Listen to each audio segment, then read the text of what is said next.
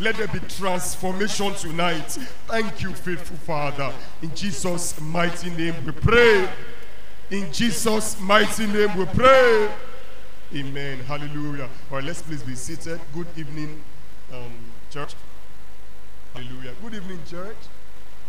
All right. So we are well with the conclusion of what God has started with us since Wednesday. I welcome us in the name of the Lord. All right. So I'm going to share something very briefly with us. Then after that, I will ask us to please ask questions, or please make comments, or please make contributions concerning what we have discussed from Wednesday up until now. Questions, comments, and contributions. And then I have some questions I would like to ask you too, all right, to ascertain and to evaluate learning. Hallelujah. All right, so step 1, I will share something briefly. Step 2, ask questions or make comments. And then step 3, I have 14 prayer points that I want us to pray. 14 hot prayer points that I want us to really call on God, okay? And that's what we are going to do after the question and answer segment. All right, so we're moving right away. All right, so yesterday we learned that the blood of Jesus is very powerful. The blood of Jesus is very powerful. I will say that again. The blood of Jesus is very powerful. There's power in the blood. There's healing in the blood. There's deliverance in the blood. There's salvation in the blood. There are greatness and a whole lot of other sweet benefits in the blood of Jesus. But look at it this way.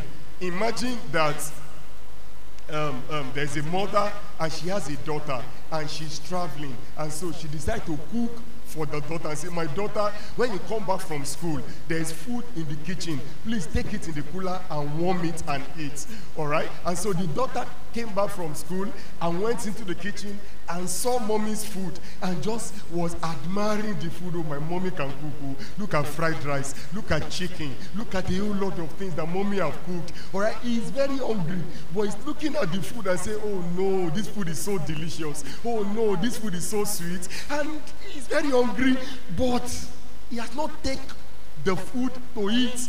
As long as he's looking at the food, he will just keep getting hungry. Meanwhile, there's food, there's solution to his problem. All right, so how do we appropriate the blood? How do we lay hold on the benefits of the blood? How do we convert what the blood of Jesus means and what the blood of Jesus have done in practical terms to our lives? I'll just give out 3 keys. There are many of them, but for time and what God will be doing tonight, we'll shorten it. Hallelujah. All right, so how do we? Number 1, we must be born again. That's the first key. That's the first condition. To appropriate the power in the blood of Jesus, to lay hold on the benefits of the blood of Jesus, you must be born again.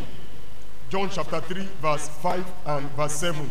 John chapter 3, verse 5. Jesus answered, most assuredly I say to you, unless one is born of water and of the Spirit, he cannot enter the kingdom of God. Can I say that unless one is born again, is born of the water and of the Spirit, he cannot enter. There is an entering. There is a kingdom. There is the blood of the Lamb. He cannot lay hold of it.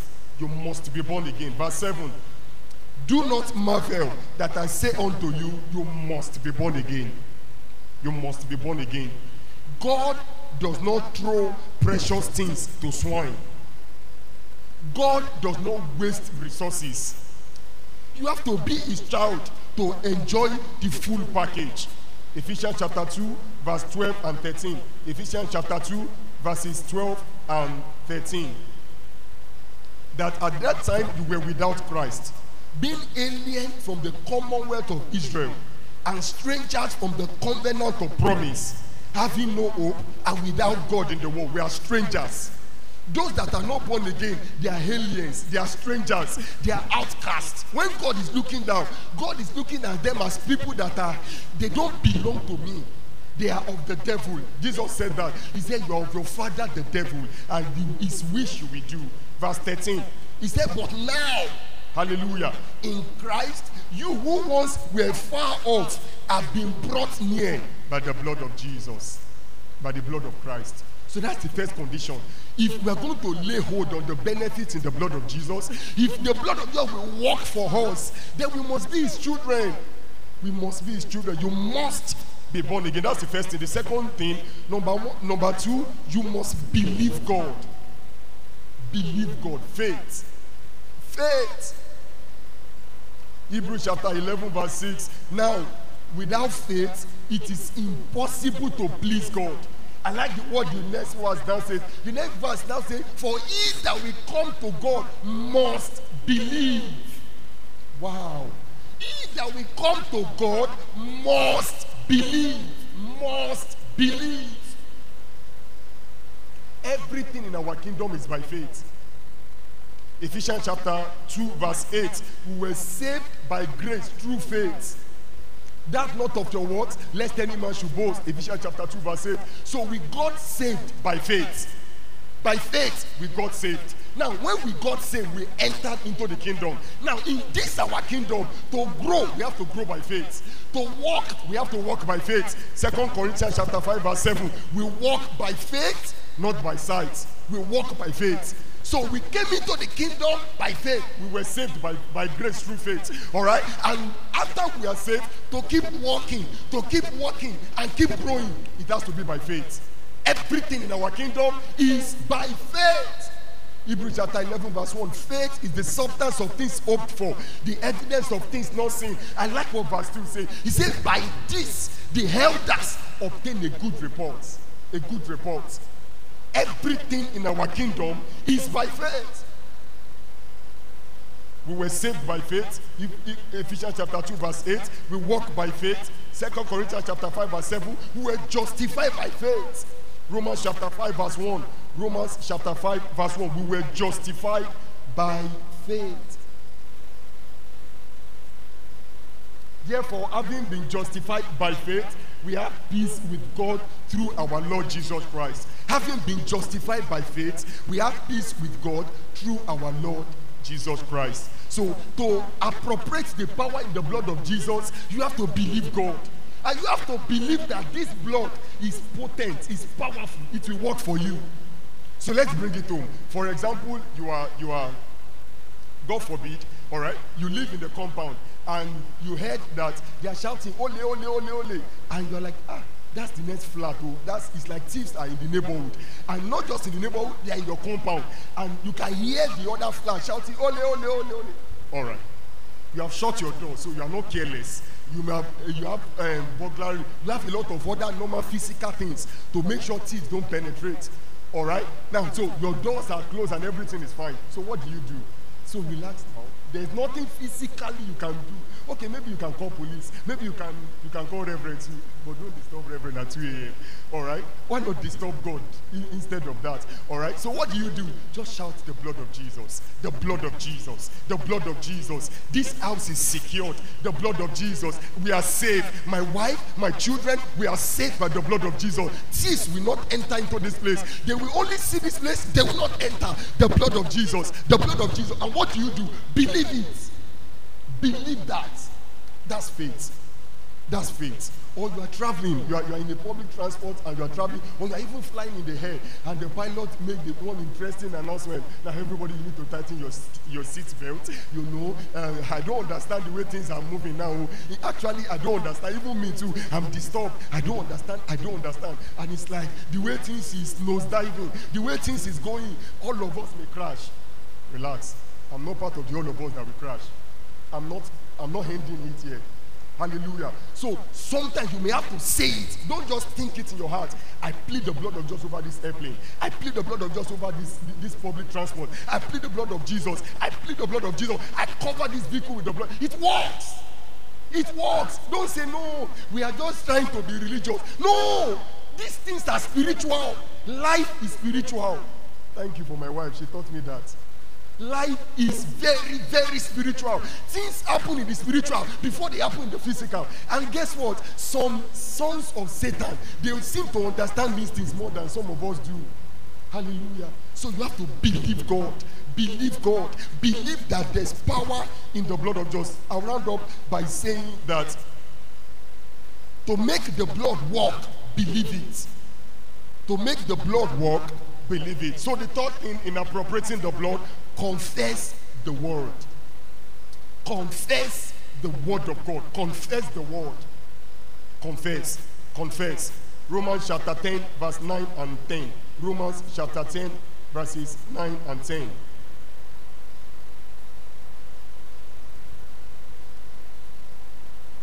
That if you confess with your mouth the Lord Jesus and believe in your heart that God had raised him from the dead, you'll be saved. Confess with your mouth, believe in your heart, you'll be saved. Wow. I'll read verse 10 later. Please look up here. There was a time in the Old Testament that God sent God asked Moses. He said, Moses, send 12 spies. Let them go and spy into the land of Canaan and let them bring you a report. And Moses did that. And guess what? Out of 12, Joshua and Caleb inclusive, it was only Joshua and Caleb that brought a good report. The other guy said, yay, the place where we survey is actually a good place. It's a good land. But we saw the children of the Anaks there. We saw giants. We saw great people there. The land devoured its inhabitants. That's powerful. The land devour its inhabitants. That was the report they brought. And guess what? They now said, we are not able to go. We can't go. We can't fight them. And the Bible said that the report that they brought, it discouraged the people. Guess what? Joshua and Caleb, the Bible said he quieted the people before Moses. He said, be quiet. God is able. God is with us. And we can conquer. And guess what? Those people that said so, that said we are not able, they said it, not God said it through them. They said we are not able. We are, to them, we are like grasshopper. They are giants. We are grasshopper. So because of that, we are not able. Guess what? They died in the wilderness. They didn't enter the promised land. They didn't. So what are you saying? What are you saying? No wonder God told Moses in Numbers 14, he said, tell the children of Israel exactly what you have said. What you have said in my hearing, that's what I will do. Brothers, sisters, what are you saying? When you are praying, what are you saying? And then when you are not praying, what are you saying? Because it's important too that our prayer aligns with what we are saying normally. Even when you are joking, there's no joke in the spirit. They don't understand that, no, I didn't mean it. My child, you are I can't say that because I don't know how to say so. But you just say negative thing over your child. I don't know, mean it. No, they don't understand we don't mean it. The demons or the angels that are walking about, they just stamp it and say, Baba. And that child, 10 years later, there's a blessing for that child. That demon will just bring a case before God and say, God, 10 years ago, our mother said she is cursed. Now, actually, she's cursed. She can't be blessed now. There was an accuser of the brethren in Zechariah chapter 2 that he had to accuse Joshua the high priest until God intervened. What are you saying? What are you saying? What are you saying? Speak the word. Let what you are saying be what God has said or what God is saying. What has God said about your health? God said you are healed. He himself took all our diseases and carried all our sorrows. By his stripes we were healed. Say that. What has God said about your life? With long life will I satisfy you and I will show you my salvation. Say that. I will not die but live to declare the word of the Lord in the land of the living. Say that. My God will supply all my needs according to his riches in glory in Christ Jesus. Say that. Even if there's no money in your pocket, but my God will supply. My God will supply. Say that. What are you saying? What are you saying? You're about to write an exam. Like I wanted to write an exam a few years ago, all right? Practically was very afraid, all right? So you're afraid. It's okay to be afraid, normal, all right? So you're about to write an exam. You have read, all right? But you are still afraid nonetheless. What do you say now? I am above only. I am not beneath. God of heaven has made me above. God has made me above. That's what God said. And so let your words align with what God has said. Confess the word of God. Confess the word of God. The blood of Jesus walk in alignment with the word of God. Very powerful. Speak the word. Let your thoughts and your words align with God. I'll read verse 10 now. Romans chapter 10, verse 10. Romans chapter 10, verse 10. For with the heart one believes unto righteousness, and with the mouth confession is made unto salvation. Men and brethren, sometimes a closed mouth is a closed destiny. Sometimes they need to hear what you are saying in the realm of the spirit to show that you believe what you have believed in your heart. You have not yet believed it so strongly until you can say it from your mouth. So we have looked at, I'll round up in a few minutes. God has spoken to us about covenant on Wednesday. We looked at the different types of covenants, and we concluded that the greatest of the covenant any man can enter is the blood covenant. And that when Jesus shed his blood, he started a blood covenant. And that every one of us that is born again, we are into a blood covenant with Christ, with God. All right? And one of the things we also said that was so powerful is that when you enter into a blood covenant, one of the consequences is that my life becomes the life of that person. His life becomes my life. I exchange my strength for his strength. He exchanged his strength for my strength. That was what we established on Wednesday. And yesterday we looked at the fact that there are benefits in the blood of Jesus. How we said there's forgiveness, there's healing, there's victory. That when you want to fight in spiritual battles, the name of Jesus is a powerful weapon. The blood of Jesus is also a powerful weapon in enforcing our victory in spiritual warfare. Hallelujah. We said that by the blood of Jesus we overcome. Revelation chapter 12 in verse 11. They overcame me by the blood of the Lamb and by the word of their testimony, and they loved not their life unto death. We said in the blood there's forgiveness. In the blood there's remission of sin. In the blood there's cleansing. In the blood there's healing. In the blood there's deliverance. So we examined all of those things yesterday.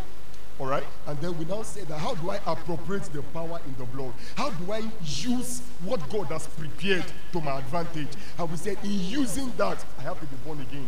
I have to be a child of God. You must be born again. And not just that, we said you won't just stop at being born again. You have to use your faith. That everything in our kingdom works by faith. We were saved by faith. We walk by faith. We were justified by faith. In fact, we are going to heaven by faith. Everything. Our prayers will not be answered if we don't add faith to it. James chapter 1 verse 5 told us that is anyone that lack wisdom, let him ask of God that give a liberally to all men and to be given to him. And I said, but when he asks in verse 6, let him not doubt. For anyone that doubts is as the wave of the sea. Such a person should not think he will receive anything from God. Mark chapter 11, 23 and 24 told us that Jesus said, you will say to this mountain, be thou removed and be cast into the sea. And if you will not doubt in your heart. So prayers will be answered by faith. Everything in our kingdom is by faith. Faith is the substance of things hoped for, the evidence of things not seen. By it, the elders obtain a good report. So everything, the blood of Jesus will work for you as you believe God and you believe the potency of the blood of Jesus. And we rounded up by saying that we need to not just believe in our heart, we also need to confess it with our mouth. And what do we confess? We confess what the word of God is saying. We are not people that deny reality, but we are people that enforce our position on our condition. Does that make sense? I'll say that again. We are not people that deny reality. All right, for example, what I'm saying is this. Let's assume that I have headache. All right, actually, I have headache, so I don't have to deny it. No, I don't have headache. No, I don't have it. I have it. I have headache. But what has God said about my health? I am healed. By stripes, I am healed. So I can tell my wife I am healed. I'm strong. I'm great. So when I wake up tomorrow morning, my head is still pounding. I will go to the shower, take my shower. It's time to go to work. I'm strong. I'm great. I'm fine. I'm healed. Believe that and confess that. Hallelujah. We confess with our mouth. Hallelujah. All right, so I will stop here for now. So are there questions? Are there comments? Are there contributions that you would like to add? Please signify with a show of hands so that we can give the mic to you. Me, I have 3 questions that I will ask after. Then after that, we'll be praying. We are good.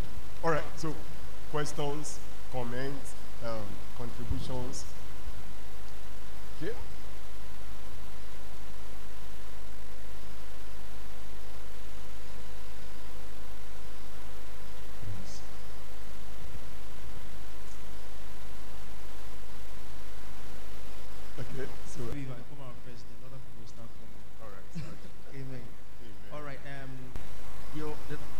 Thank you, sir, for the teaching so far. I joined yesterday, and I was immensely blessed. But the last statement that you made just struck a chord in me, and I believe it totally. I believe totally. But these days, we listen to a lot of people, we watch interviews, even in churches. We'll talk about the blood of Jesus, the efficacy in the blood of Jesus. We receive atonement tonight by the blood. We come into your presence by the blood. We appreciate the blood. We are grateful for the blood of Jesus. Thank you.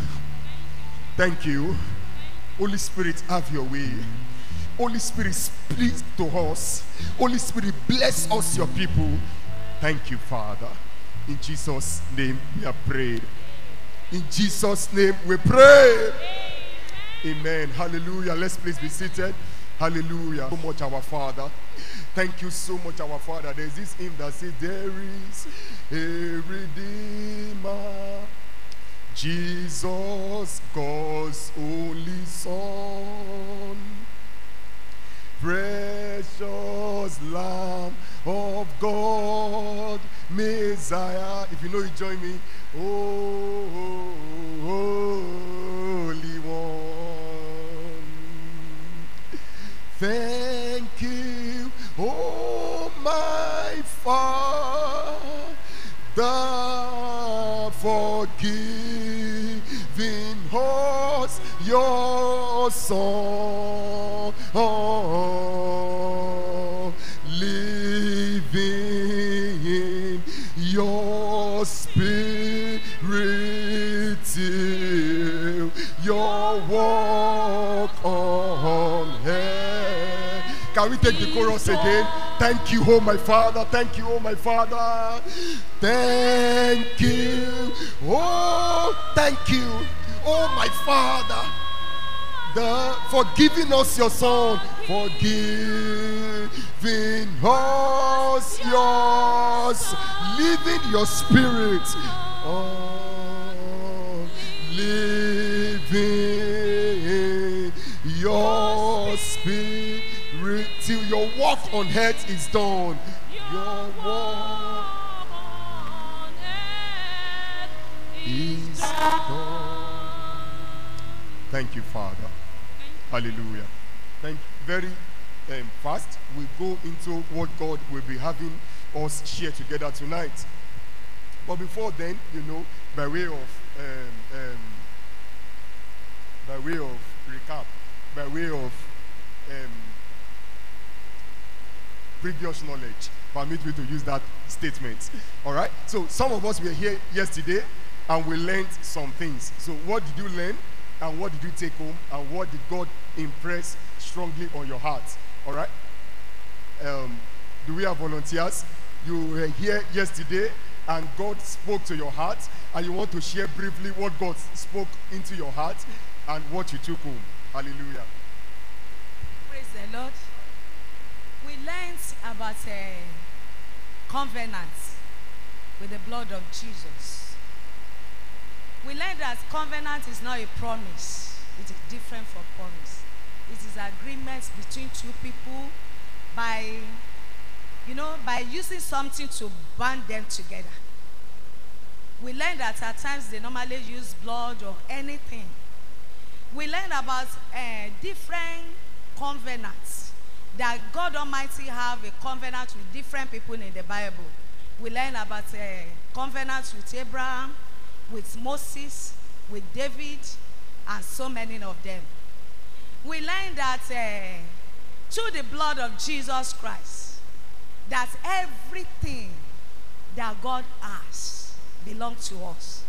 And our own too, whatever we have belongs to Christ. Our time, our money, and our everything belongs to Him. Thank you, ma. Thank you, ma. Thank you, ma. That was awesome. Hallelujah. All right, so do we have one more person that wants to share with us? Thank you, sir. Yesterday we learned that covenants are generational. What I went home with yesterday was that because covenants are generational, we should be careful how we handle issues of life. Because a lot of times that we enter into some of these covenants, sometimes we don't really know. We are pressured, we are in a tight situation, and we try to look for a way out sometimes. And in trying to look for a way out, we enslave ourselves without knowing. That's what a lot of our parents did without knowing, and some of us are suffering the impact now. So covenants are generational. Anything we do in life, we should not just think about ourselves alone. We should think about those that are coming after us. How is this decision going to affect them, whether positively or negatively? That should inform whatever decision we decide to take at the end of the day. Please appreciate him. Hallelujah, hallelujah. Thank you, sir. All right, that was powerful. And thank you, sir. Thank you, ma, for those words. Hallelujah. All right, so we move quickly into what God will be sharing with us tonight. And the title is Benefits in the Blood of Jesus. Benefits in the blood of Jesus. Benefits in the blood of Jesus.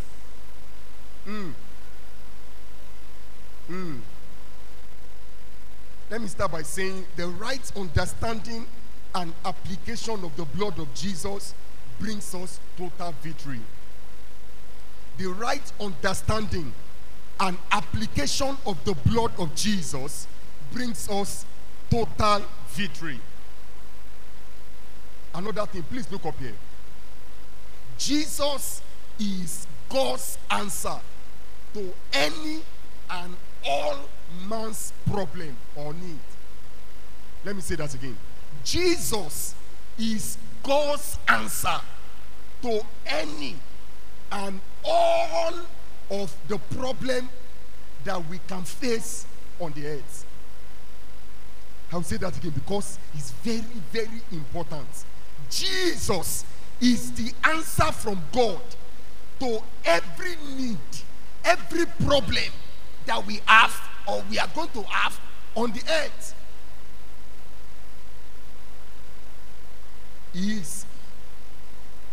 He is. He is. In Numbers chapter 11, they cried to Moses, the children of Israel, and they said, please give us manna. And Moses cried to God, and God gave them manna. In John chapter 6, in verse 33, Jesus said, your fathers ate manna in the wilderness. That manna, that bread that they ate was me.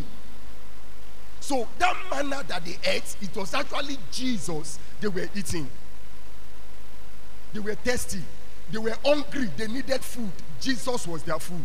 They were thirsty. They needed water. Jesus was the rock that Moses smote. Jesus was the rock of our salvation.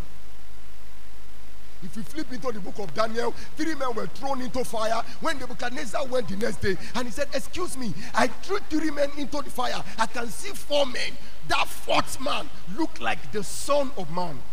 Jesus was there to quench the fire for them. Hebrews chapter 1 in verse 2. Hebrews chapter 1 in verse 2. Let me take from verse 1. God in various times and in various ways spoke in time past to the fathers by the prophets. But please look at verse 2. As in these last days, spoken to us by his Son, whom he has appointed heir of all things, through whom also he made the world. In the time past, in the Old Testament, God spoke through prophets. God spoke through circumstances. God spoke through many things. But in these last days, in this new covenant, the only thing and the only person that God is speaking through and he has spoken through is his Son, Jesus Christ. Jesus is the answer. Jesus is the answer. Jesus is the answer. Jesus is the answer. Jesus is the answer. Any need that we have, any problem that we are facing, Jesus is the answer. Very important. So because Jesus is in the hands, Jesus is the answer, automatically the power, the blood of Jesus is the answer. by the power in the blood of Jesus. So let's look at some things that we can derive, some things that we can gain, some things that we can benefit by looking at the blood of Jesus. Number one, we gain or we obtain forgiveness and redemption. By the blood of Jesus, we obtain forgiveness and redemption. Forgiveness and redemption. 1 Peter chapter 1, verse 18 and 19. 1 Peter chapter 1, verses 18 and 19. 1 Peter chapter 1, verses 18 and 19. Knowing that you were not redeemed with corruptible things like silver or gold from your aimless conduct received by tradition from your fathers, but with the precious blood of Christ, as of a lamb without blemish and without spot. Wow. Please look up here. This is what happened. God and Adam were good friends. God and Adam had fellowship together. God and Adam were on talking terms. But there was a problem. Adam offended God. Before this offense, God had already said that, Adam, you know what? I'm the king of heaven. I made you the king of the earth. Everything that is happening on the earth is under your control. That's why Adam was able to name all the animals. That was why Adam was able to do a whole lot of things. God made the world and everything on the earth and put it under Adam and said, Adam, be the king of the earth. But after the offense, there was a shift. There was a change. Satan became the Lord of the earth. Satan became the master. He's the one that is interpreting and changing a lot of things on the earth. And guess what? Not just that alone. Another thing is that we also became slaves to Satan. So as it were, if a human being sleeps, the devil can come and press your neck and you want to shout, G, oh G, and you won't be able to shout Jesus. The devil can oppress whoever he likes now. So if some people are traveling on the highway, the devil can just suddenly cause accident and there'll be bloodshed and everybody will die and say, oh no, look at everybody has died. It's as serious as that. Now, so because of sin, all of us became slaves to Satan. We were under bondage of sin. Romans chapter 5 verse 12. Romans chapter 5 verse 12.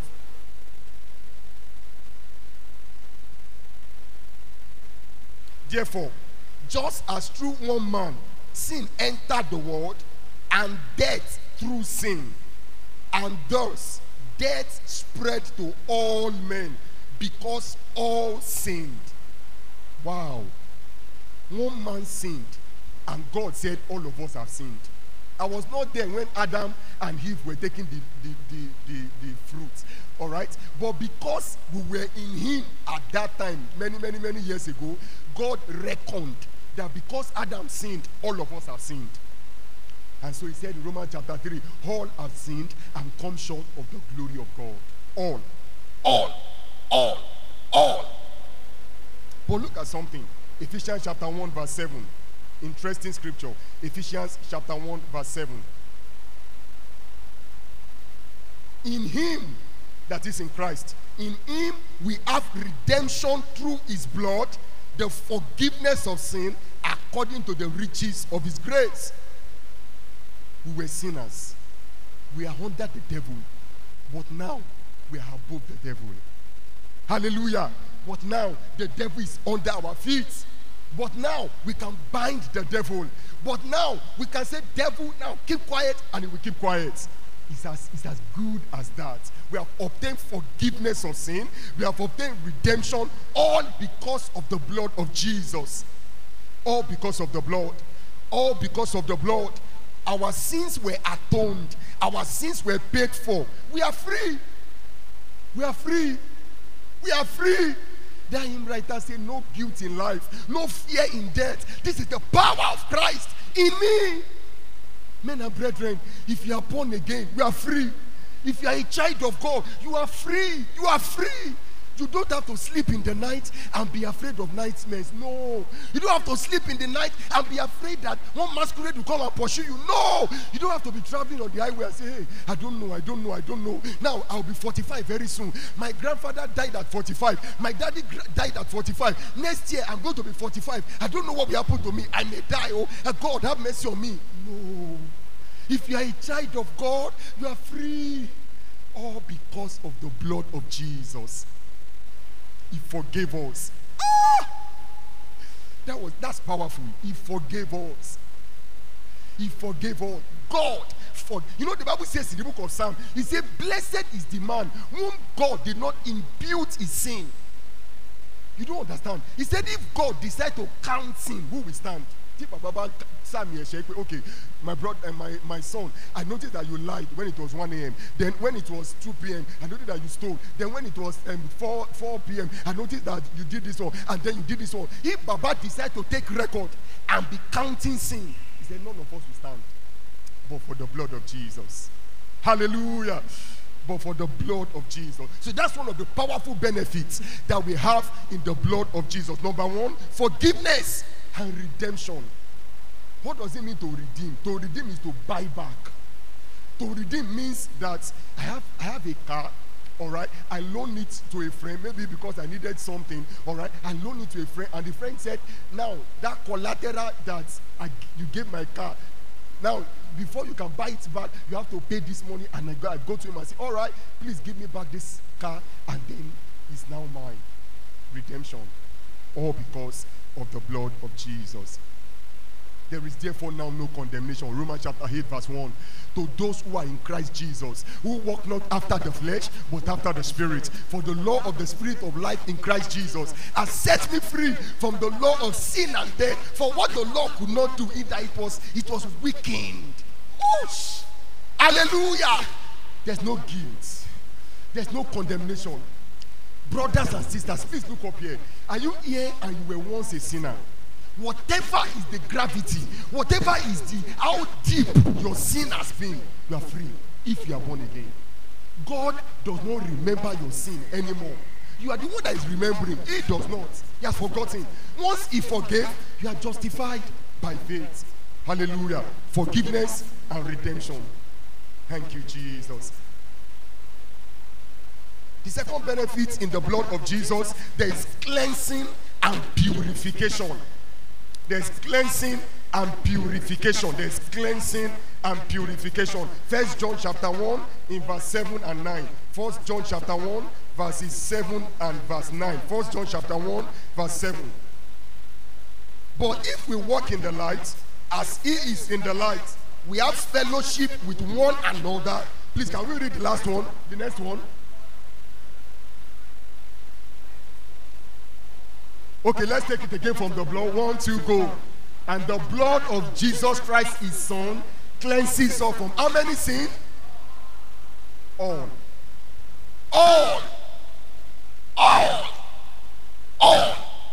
There's cleansing. There's cleansing. No wonder that hymn writer say, have you been to Jesus for the cleansing power? Are you washed in the blood of the Lamb? Spotless are they white as snow. Are you washed in the blood? Are you washed? Are you washed? Are you clean? There's cleansing. Is your conscience, you know, some of us, we have soft conscience before, but because of a whole lot of things, our conscience is now hardened with iron. Before now, anytime you commit a party, even if it's just a small sin, you know, there's no small sin, but even if it's just a small sin, something will break you, something will touch and say, come on, we have to go and confess. You just lie. That thing is called lying. You say, no, I just exaggerated. It's not lie. I overblow it. You say, no, go and confess. Some of us, we have so soft conscience, but at the moment, we are fine. You need to come to the blood for cleansing. The blood can cleanse our conscience from dead works. The blood can make us clean. The blood can purify us. the blood of Jesus, his son, cleanses us from all sin. Look at verse 9. 1 John chapter 1, verse 9. If we confess our sin, wow. He is what? Let's say it again. Faithful. Very, very faithful.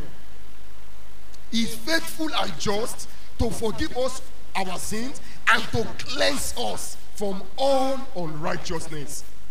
So there's cleansing. There's cleansing. Please come to Christ for cleansing. Are you stained? Do you have spots? Do you have blemishes? You can come for a cleansing to Calvary. Thank you, Father. Hebrews chapter 9 in verse 22. Hebrews chapter 9 verse 22. And according to the law, almost all sins are purified with blood. All things are purified with blood. All things are purified with blood. And without shedding of blood, there's no remission of sin. There's no remission. Without the shedding of blood, there's no remission. So one of the powerful benefits that we have in the blood of Jesus is that we are clean. We are purified. Thank you, Father. Thank you, Father. The third benefit that we have in the blood of Jesus, and the third thing that we can get by applying the blood of Jesus, is divine protection. Can we say that together? Let's say it again. Divine protection. Let's read together Exodus chapter 12, verse 13. Exodus chapter 12, verse 13.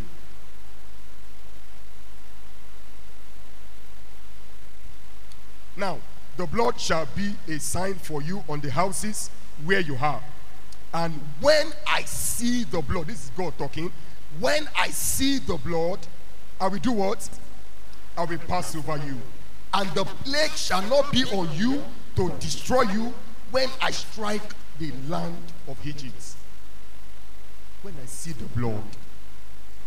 Now, the background of the story, because some of us may not be very familiar with that story, the background of the story is that God has been trying to deliver the children of Israel from the land of Egypt.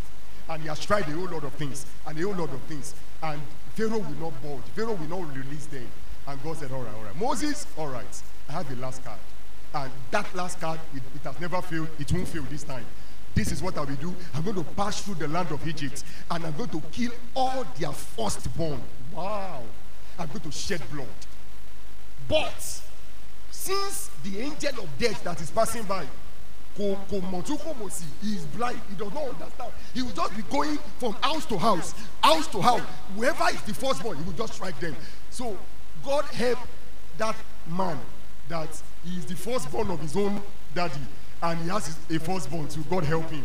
All right. And then he has a cow that has a firstborn. He has a ram that has a firstborn. And so the Bible says there was crying every house in Egypt. But so I can imagine Moses talking to God and say, God,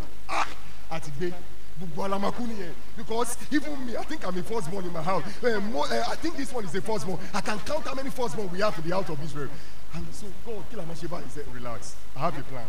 And the plan is easy and simple. You are going to take a lamb. Number one, listen to it. Number one, you take a lamb. Number two, you let the lamb be a male. A male. All right? Let there be no blemish or spots in the lamb. And then you are going to kill it. After killing it, you are going to take the blood, and then you are going to put it on your lintel and then on your doorposts. 2 doorposts is there in the book of Exodus chapter 12, as if to make the sign of a cross. He said you are going to put it there, and then whenever the angel that is passing by sees the blood, he will pass over. He will pass over. He will pass over. Oosh. I'll take it again. Now the blood shall be a sign for you on the houses where you are. And when I see the blood, I will pass over you, and the plague shall not be on you to destroy you when I strike the land of Egypt. I asked a question yesterday. Let me ask 2 questions this time. That one and this other one. The question was, let's imagine that we are in the land of Egypt, all right? And then they take the blood. But the person that are in the house, the land of the children of Israel are dwelling in Goshen, so they are dwelling in Egypt. All right? So they decide to take the blood. This person is not an Israelite, but he heard when Brother Moses was giving the instruction and said, excuse me, oh, just take the blood. It's tonight. So the remedy is just take the blood and put it on the lintel. So Obo, he heard. He quickly ran home. He's not an Israelite, but he's an Egyptian. So he just ran home and went to kill a lamb and went to take the blood and put it on the lintel. When the angel is passing by, is he going to die? He won't. He won't. He won't. Let me ask a second question. Imagine an Israelite. He has a friend that is an Egyptian. So it's tonight, but at 7 p.m. or 8 p.m., he just went to say hi to his friend. Hello, my friend, how are you doing? And they are just enjoying themselves and enjoying themselves and enjoying themselves. All right? And it was raining, and so he could not get back home again. And so he will go back home tomorrow. So he decided to sleep in the house of an Egyptian. But there was no blood. But he's an Egyptian. He's born again. He's a covenant seed. Will he die or will he not die? He will die. Powerful. As in power. Please think about those two scenarios. Very, very important. There's divine protection in the blood of Jesus. There's divine protection in the blood of Jesus. Our life must not be wasted as chicken. No. Because we have the blood of Jesus, we are safe from danger. We are safe from arrows. No, we are not people that stray bullets will just touch us anyhow. No, we are not people that just die anyhow. We are sons of God. We are beloved. We are begotten. And because we are begotten, there's a price on our life. Psalm 105, verse 13 to 15. Psalm 105, 13 to 15.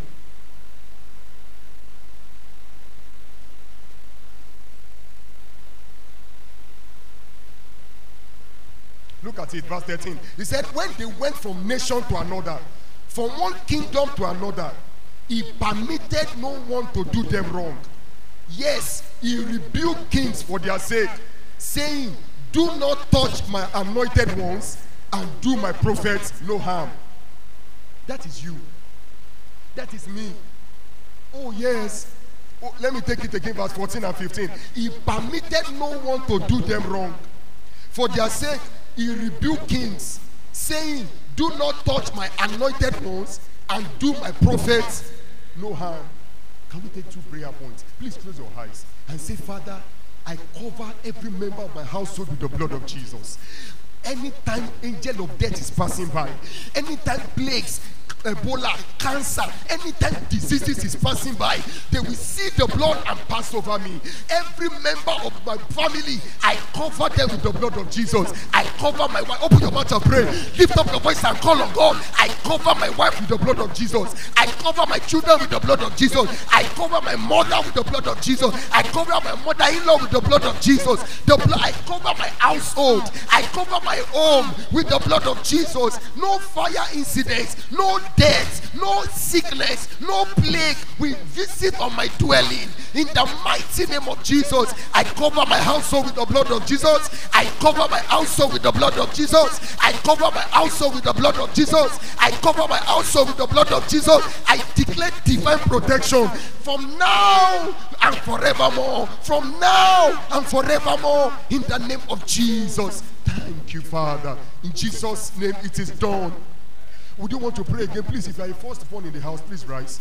You are a firstborn. You are a firstborn. Please rise. This is serious. All right? Men and brethren, please let me point your hand towards these sisters and brothers, and I want us to pray. We are just obeying divine instruction in this place. You are a firstborn in the house. I want us to pray. Father, every inheritance that is theirs, Lord, give it to them.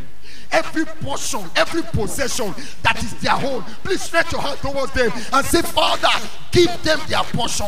Give them their portion. Give them their portion. Give them their portion. Let the way be made open for you. Every attack on your life, every attack, every battle against firstborns, every battle against firstborn, blood of Jesus, take over those battles. Take over such battles. Please pray for them.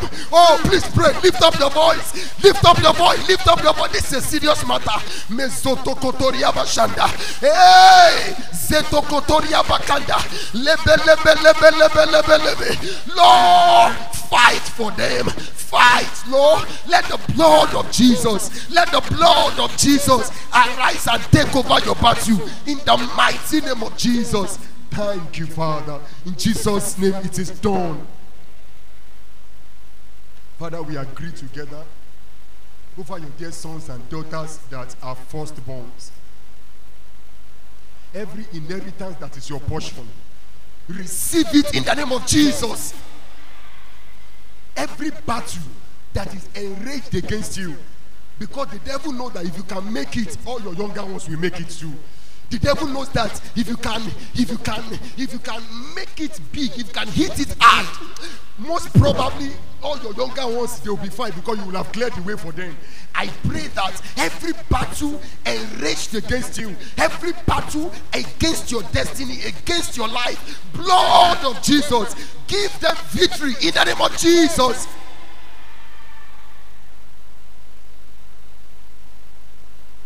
Your head will not be the tail. Your head will not be the tail. You are above. You will always be above only. You are the head. You will always be the first. Thank you, Father. In Jesus' name we pray. Please be seated. Hallelujah. So let's do a recap. We are looking at benefits in the blood of Jesus. What's number one benefit in the blood of Jesus? What's number one? Thank you, forgiveness and redemption. What's number two? There's cleansing and purification. What's number three? Divine protection. Divine protection. Hallelujah. All right, we are going to number 7, so let's run now. Number 4, there's access to the Father. I like this. As we apply the blood, there's access to the Father. Hebrews chapter 10, verse 19. Hebrews chapter 10, verse 19.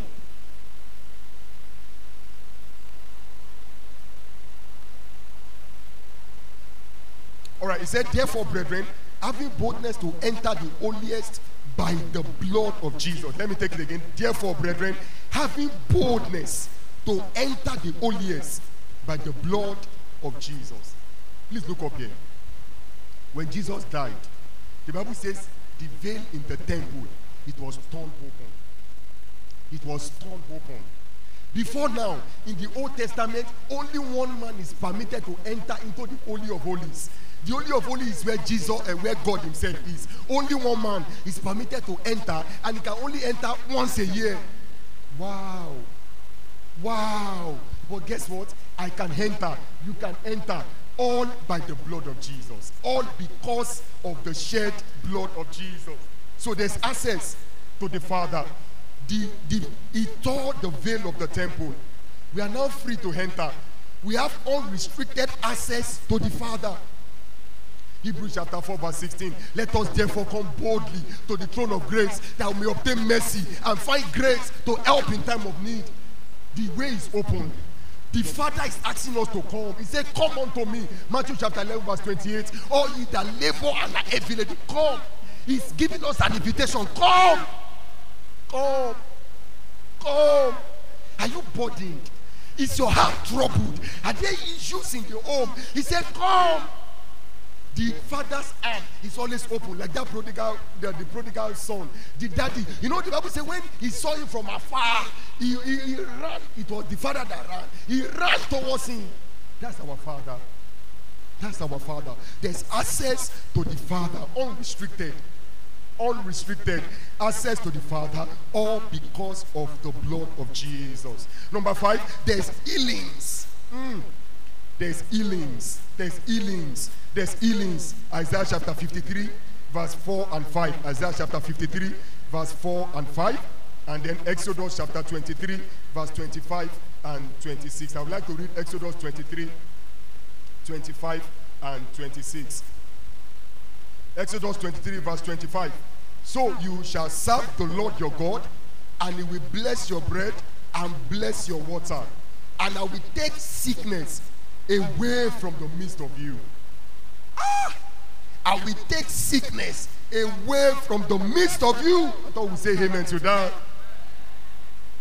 No one shall suffer miscarriage or be barren in the land, I will fulfill the number of your days. That's our portion in the name of Jesus. So there's healings. And I said healings. Do you have emotional wound? Come to the blood of Jesus. Do you have physical diseases? Come to the blood of Jesus. Are you psychologically imbalanced? Come to the blood of Jesus. There's healings. No more diseases. No more bodily affliction. God is not teaching us any lesson by keeping us sick. Can I take that again? God is not teaching us any lesson by keeping us sick. Imagine I take my dear daughter and say, oh, my daughter, you know I love you. My daddy, I know you love me so much. And I say, can you see that fire that's in the kitchen? Now come. And I put her hand in the fire. I said, my daddy, my hand is paining me. He said, no, I'm trying to teach you patience. I'm trying to teach you that the word is very hot. So I need to burn your hand. Excuse me. If anybody look at me and say, why are you doing like that now? And you know the Bible says, if you then been evil, Matthew chapter 7, verse 11. If you then been evil, know how to give good gift to your children. How much more will your heavenly Father give good gift to them that had sin? He's a good Father. So don't put it in your mind that no, the reason I'm sick is because God is trying to teach me. You know, when I'm sick, I get to pray more. Well, God can teach you to pray without having to make you sick now. Do you have the witness in the house? Hallelujah. Really. Really. God is not teaching us any lesson by keeping us sick. In fact, Jesus died. Jesus shed his blood to deliver us. We read that in Exodus chapter 23. He said, I'm not going to put sickness in the midst of you. So there's healings. There's healings in the blood. Physical, emotional wounds, they get healed as we rightly applied the blood of Jesus. The blood of Jesus. The sixth, there is total victory in the blood. There is total victory in the blood. There is total victory in the blood. Revelation chapter 12, verse 11. Revelation chapter 12, verse 11. And they overcame him by the blood of the Lamb and by the word of their testimony. And they did not love their lives unto death. I'll take that again. And they overcame him by the blood of the Lamb and by the word of their testimony, and they loved not their lives unto death. Please look up here, men and brethren. Our weapon of victory is the blood of Jesus. Our weapon of victory is the blood of Jesus. In spiritual warfare, there are weapons of warfare that we use as believers. One of our weapons of warfare is the name of Jesus. Another weapon that we have is the blood of Jesus. Oh yes. Oh yes. In a deliverance session, they were trying to cast out devils, and some men were really struggling, and they were saying, come out, come out, come out. And the man of God was there, and he was like, God, what do we do to all of this now? How come this demon is just trying to embarrass the anointing and embarrass the anointed too? What's happening now? And all that. And you know, as if God told him, he just mentioned the blood of Jesus. And that was it. And that was it. And that was it. So the blood of Jesus is our victory plan. The blood of Jesus guarantees our victory. Total victory. We are overcomers. We are victorious. We win. We always conquer. Hallelujah. We are winners. We are conquerors. Romans chapter 8 told us that we are therefore more than conquerors through him that loved us and gave his life for us. We are more than conquerors. We are winners. We are victorious. All because of the blood of Jesus. And guess what? Not just that. We have authority over Satan. We can bind the devil. We can disarm principalities. All because of the blood of Jesus. Colossians chapter 2, 14 and 15. Colossians chapter 2, 14 and 15. Having wiped out the handwriting of requirements that was against us, which was written contrary to our law, he has nailed it to the cross, and having disarmed principalities and power, he made an open shame of them, triumphing over them in it. By the blood of Jesus, we are more than the devil. He used to push us anyhow, but because of the blood, we are victorious. Hallelujah. We are victorious Yes, we are victorious. Glory be to God who has given us victory. We are victorious people. Yes, we are victorious. Glory be to God who has given us. The last but not the least, because of time, benefits in the blood. And we have life. Because of the blood of Jesus, we have life. We have eternal life. We have abundant life. We have life. We have life. We have life. Leviticus chapter 17, verse 11. Leviticus chapter 17, verse 11. He said, for the life of the flesh is in the blood, and I've given it to you upon the altar to make atonement for your souls. For it is the blood that makes atonement for the soul. So when we drink the blood, we are taking in life. We are taking in life. And can I quickly give us 3 reasons why you should never miss the Holy Communion again? Very, very important. Very, very important. Don't ever miss the Holy Communion again. Because when we take the Holy Communion, we are not just taking bread and drinking wine. No, if we want to take bread and drink wine, we can go to our house and eat normal bread and drink normal wine. So it's not bread and wine. It is because it is sanctified. When they bring it to the table, it's just normal bread and wine. But immediately Daddy takes the mic and presents it to God and bless it in the name of the Lord, it ceases to be wine and bread. It becomes flesh. It becomes blood, and the blood of the Lamb. 3 reasons why we should take the Holy Communion. Before then, let me quickly say that, some of us, we are very pious, we are very, very spiritual, and it's very important. We say that, I don't want to take the Holy Communion because I committed a sin yesterday, and because of that, I don't want trouble. They said if you eat it unworthily, we are going to, some people will sleep, some people will fall sick, some people even die. It's true. It's true. But there's forgiveness in the blood now. So why not trust God to forgive you? And also trust God that after that communion, I'm not going to go back to my vomit again. Why not trust God that way? Instead of saying no, because I'm not sure if I take it now. Daddy used to say, if you take it and you know that you are going to go back to your vomit, don't even take it at all. Why not say, God, actually, I don't want to go back. And I believe that if I take this thing, there's power, there's grace, there's something in it that will make me not go back. So I believe God, and I will take it. And I will be fine. What about that? What about that? It's okay to confess your sin. And it's okay to never go back to those sins. Please don't. But why not let's trust God and believe God?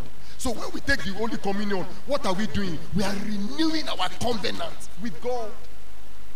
We are renewing our covenant. We are renewing our commitment. We are pledging allegiance to Him. And that's very important. That's very important. We are telling God, my life for your life. We are telling God, you gave me your life, I'm giving you back my life. We are renewing our terms of the deed. We are renewing our terms of the covenant and say, Jesus, I want you to know that I still love you. Jesus, I want you to know that I'm dedicating my life to you afresh. I'm rededicating my life. I want you to know that I'm still going to serve you. I'm still going to please you. My life for your life. So when we take the Holy Communion, we are renewing our covenant with Him. We are pledging allegiance for Him, to Him. Another thing, when we take the Holy Communion, we are taking in life of Christ. We are taking in life of Christ. John chapter 6, verse 53 and 54. John chapter 6, verse 53, 54, and 55. Then Jesus said to them, most assuredly, I say to you, unless you eat the flesh of the Son of Man and drink His blood, you have what? Can we say that again? You have what? No life. No life. No life. We are not alive. When God is looking at and say, okay, how many people do I have on the earth? Those that don't eat his flesh and drink his blood, to God, they are not alive. They don't have life. Wow. Wow. Verse 54. Whoever eats my flesh and drinks my blood has eternal life, and I will raise him up on the last day. So when we take the Holy Communion, we are saying, God, I hope my name is still in the book of life. Please, if you have erased it, please rewrite it back. Oh.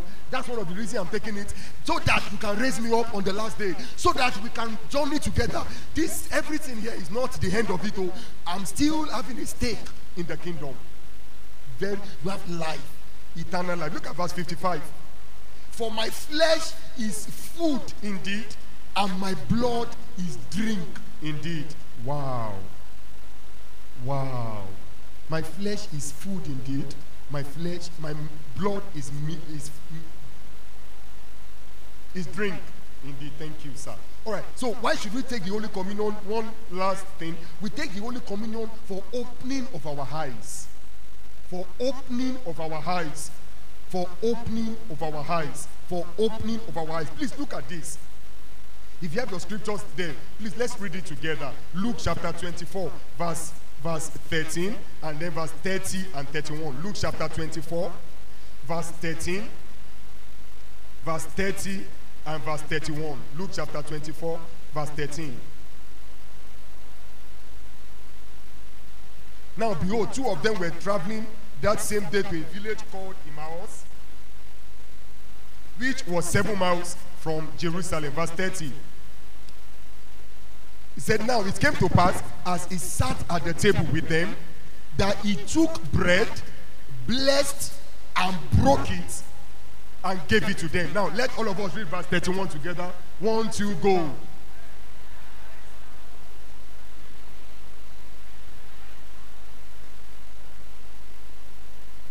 Now, let me ask us a question.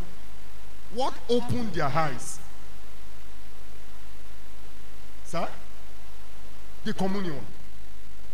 Because verse 31, verse 30 said he took bread, he blessed it, and broke it, and gave it to them. Then the next verse said their eyes. No, some of us aren't very familiar with the story, so let me quickly let us in. What happened was that in Jerusalem, Jesus has died, all right? And then before he went to his father, he has resurrected. So he was walking about, appearing to his disciples. So two of his disciples were just walking about, and they were discussing about Jesus and saying, and Jesus and all of that. So Jesus went to meet with them. They didn't know, because he has resurrected, so he has a new body. They didn't know it was Jesus. So he was just discussing with them, so how are you doing? And he said, so what's happening? Why is there quietness? Why is everybody afraid and all of that? And they were talking to him and said, don't you know, there was a man of Galilee.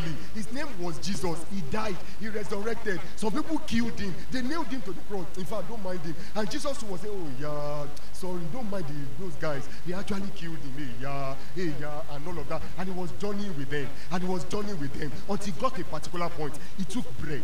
He broke it. He blessed it. And broke it. Immediately gave it to them. He administered the Holy Communion. Immediately, their eyes opened. And they said, oh, Jesus. Yay. Jesus. Our eyes are opened when we take the Holy Communion. Our eyes are open to see God. The Bible says their eyes were open and they knew him. Oh.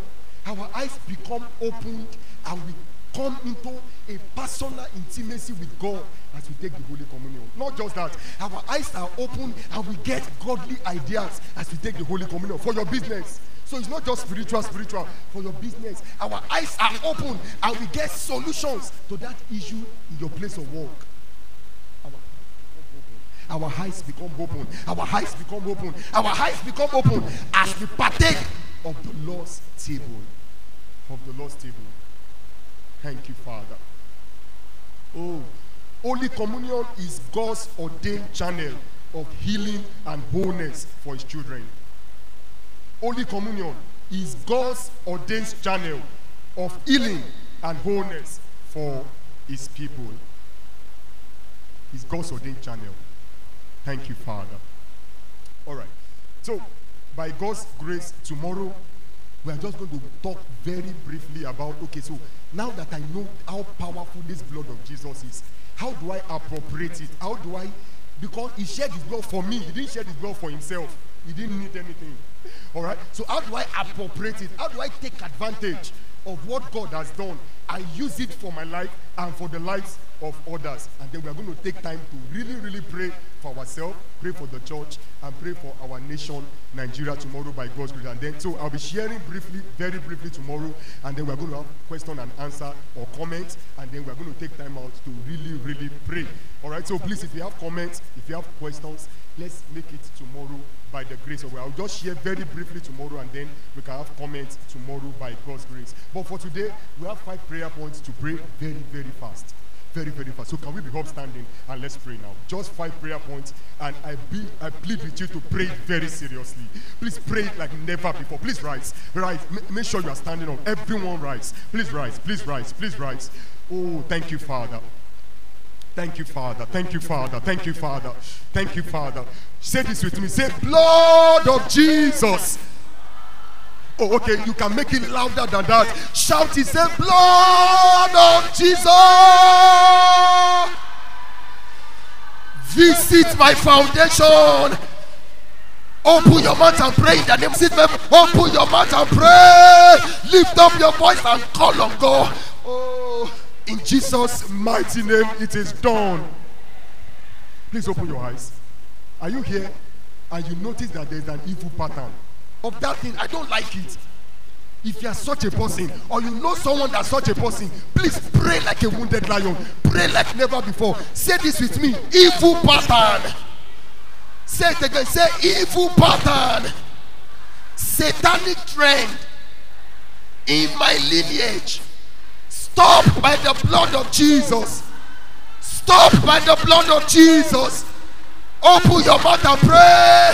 Lift up your voice and pray. Open Jesus' mighty name. It is done. We're going to be a bit fast about it. Say it with me. Say, blood of Jesus, arise. Fight for me now. There's someone here. There's a gang up against you. I guess, I don't know if it's at your place of work or in your household or even in your family to kick you out. There's a gang up. There's a gang up. And you need to pray. You need to pray. Say it again. Say, blood of Jesus, arise. Fight for me now. Open your mouth and pray in the name of Jesus. Lift up your voice and pray in the name of blood of Jesus. Arise. Arise. Satanic mark. Any identification mark on my life, on my house, be wiped off. Be wiped off by the blood of Jesus. Open your mouth and pray. Lift in the blood. There is power mighty. I don't know it very well. There is power mighty in the blood. There is power in the blood of Jesus, actually. A lot of power. A lot. A lot. A lot. Let's bow our heads and just say a word of prayer. Father, we thank you.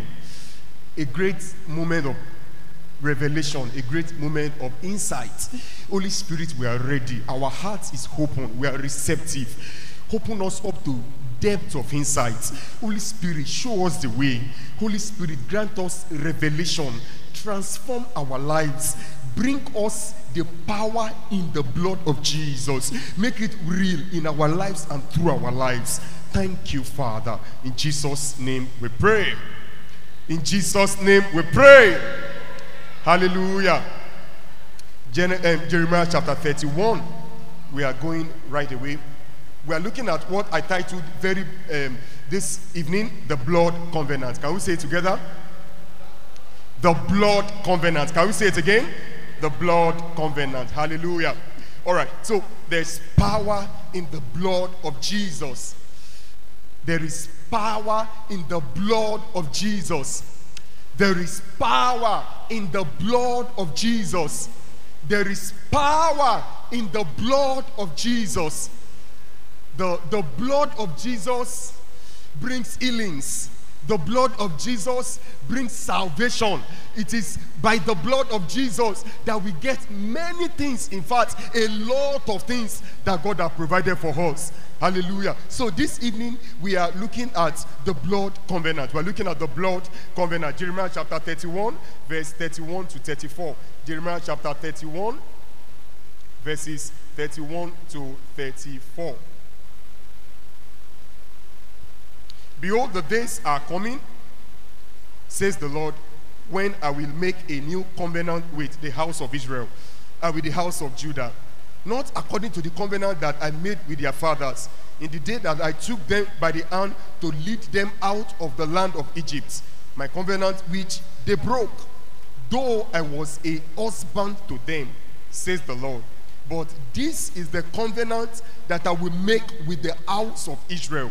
After those days, says the Lord, I will put my law in their minds and write it on their hearts, and I will be their God, and they shall be my people. Verse 34. No more shall any man teach his neighbor, and every man his brother, saying, know the Lord. For they shall all know me, from the least of them to the greatest of them, says the Lord. For I will forgive their iniquity and their sin, and will remember no more. Hallelujah. All right, please, I need us to listen. We are going to do a build-up, okay? And so this, our teaching tonight, is going to be progressive into tomorrow and then into Friday, when we'll be rounding up by the grace of God. All right, so let's start it off this way. What is a covenant? All right, so before I give my own definition, can I ask the house, people of God, what do you think is the meaning of the word covenant? Covenant. Do I have people that would like to help me? What is a covenant? I want us to respond. Who wants to help me, or should I call names? Okay. Covenant simply means a mutual agreement between two parties or more. A mutual agreement between two parties or more. All right, do we have one more explanation or a definition of the word covenant? What is covenant? What is covenant? Okay, mommy, you will help us, Abby. Agreement between the two parties. Two parties. All right, now, so what is a covenant? A covenant is an agreement, just like what our two, mommy and our dear sister said. Now, it's between two people or two groups, and it involves promises on the part of each to the other. So can I say that again? A covenant is an agreement, and it's usually between two or more people, all right? Or it can be between two families, or it can be between groups of people, all right? And it involves promises on the part of each to the other. Okay? Now, this is it this way. I can enter a covenant with Daddy and say, Daddy, let's make a covenant together. I will do this for you, you will do this for me.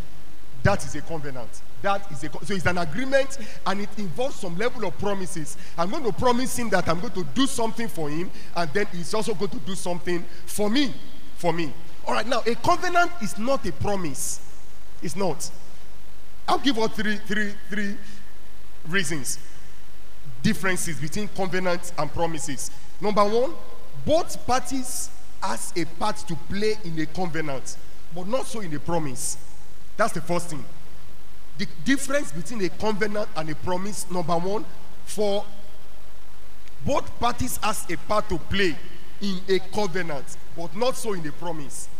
If I promise you that I'm going to give you something, what you do or what you didn't do sometimes may not matter to me. I already promised you. So my integrity is at stake. Most of the time, I will fulfill what I have said I will do to you. All right, but not so with a covenant. When you make a covenant with someone, you are binded yourself. All right, so you don't have a choice. You have to do what you are promised to do to the person.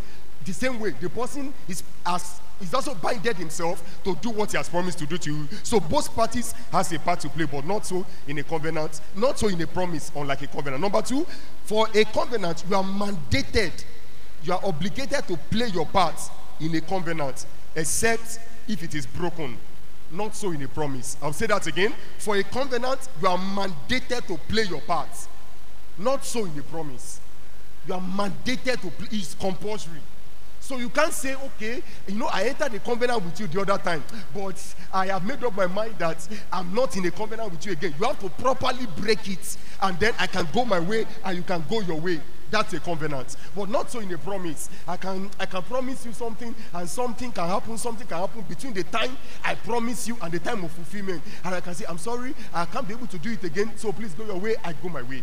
All right? So that's the second reason. The third reason, there are serious consequences and implications when parts of a covenant are not strictly adhered to. There are serious consequences and implications when parts of a covenant are not strictly adhered to, when they are not obeyed. Serious consequences, serious implications. And guess what? Sometimes some of these implications are not just personal, they are communal. That is, they are community-based. Not just that, sometimes some of them are also generational. That is why in Africa, sometimes the level of poverty in Africa is as a result of the spiritual covenant our fathers have entered into, apart from some other factors. Hallelujah. So those are reasons, those are differences between covenant. Please follow me. I'm taking this thing gradual. We are going somewhere. Thank you, Jesus.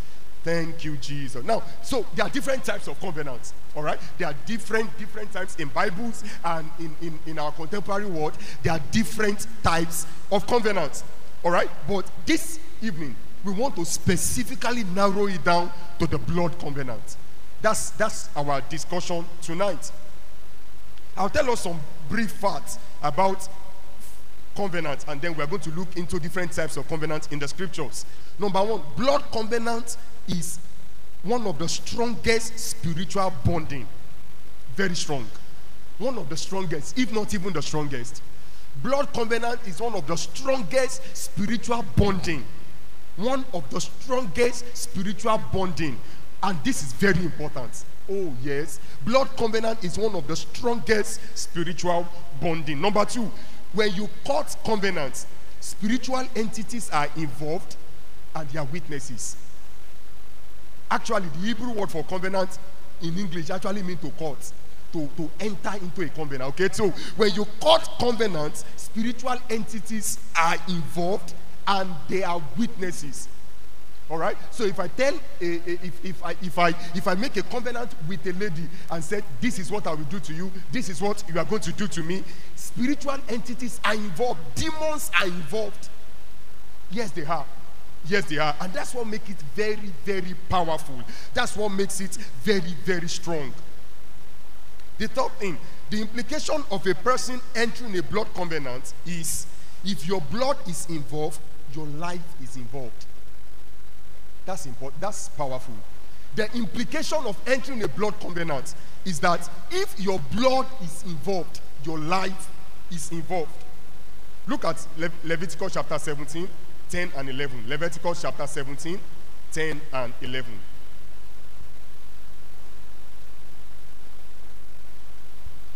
Leviticus chapter 17, verse 10. And whatever man of the house of Israel or of strangers who dwell among you, who eats any blood, I will set my face against that person who eats blood, and will cut him off from among his people. Verse 11 is my concern. For the life of the flesh is in the blood, and I have given it to you upon the altar to make atonement for your souls. For it is the blood that makes atonement for the soul. I'll take verse 11 again. For the life of the flesh is in the blood. The life of the flesh is in the blood. Please look up here. The life of the flesh is in the blood. What does that mean? The meaning is that if I want to attack you, if I can attack your blood, I can attack you. Powerful.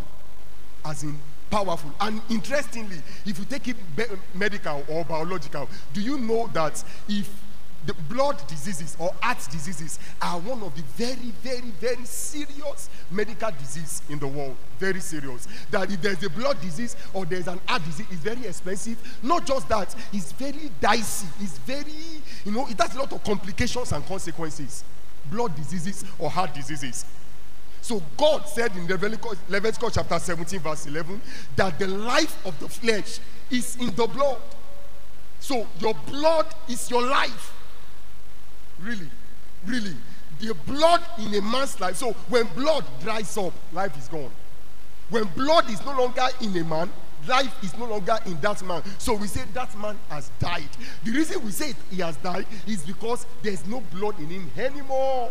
Blood is gone. Wow. Wow. So when you enter into a blood covenant is a life covenant. And that's serious. We are going somewhere. That's serious. No wonder God values blood so much. No wonder God was talking to Moses. He said, Moses, go and tell Pharaoh that I should let my people go. And Pharaoh will not let them go. God made frog. Pharaoh will not let them go. God turned the water to blood. Pharaoh will not let them go. God did a whole lot of things. Pharaoh will not let them go. He said, all right, I understand. I understand the joke. I understand what he's doing. Listen to me. I have just only one last card, and I'm going to strike it, and immediately I strike it, that's the deal. That's everything will be over. He said, now listen, tell the people of Israel, let them kill a lamb. We're going to come there very soon. All right? But he said, I'm going to pass through Egypt. I'm going to slaughter all their firstborn. I'm going to kill. I'm going to get blood. Immediately I get blood, he will let you go. He will let you go. He will let you go. So blood is very, very important. The blood covenant. The blood covenant. The blood covenant. Another fact, I'm going to give us two more on that. A person can be in a strange covenant without knowing, but you are not exonerated from its effects anyway. Can I say that again? A person can be in a strange blood covenant and you don't know. But guess what? You are not exonerated from its effects. And that's powerful. Some of us come from villages. Some of us come from cities. Some of us come from homes or families or clans that they do different diabolical things. They do different spiritual things. And guess what? We're not aware. But they have done it on our behalf. One grandma somewhere said, you this idol, this is it. Oh, please, all my children, every child that will come from the lineage of, make sure you always protect them. Oh, don't. And guess what? She's doing it out of a good heart. But no demon knows good heart. She has said it, but that demon is monitoring those things. Our children, our children's children, our children's children's children. So a person can be in a strange covenant without knowing. And that still may not exonerate you from its effect anyway. I read something in the book. Please listen to this. Some in a particular village, there was a British invasion. There was a white man's invasion. All right? So they made up their mind in that village that we don't want any white man to come to our village. It's like whenever they come, they will just destroy things. They will take our oil. They will take this and do this and do. So we don't want them to come. And so they decide to kill someone and bury the person at their city gates. All right? And guess what? No white man came during those times before 1960.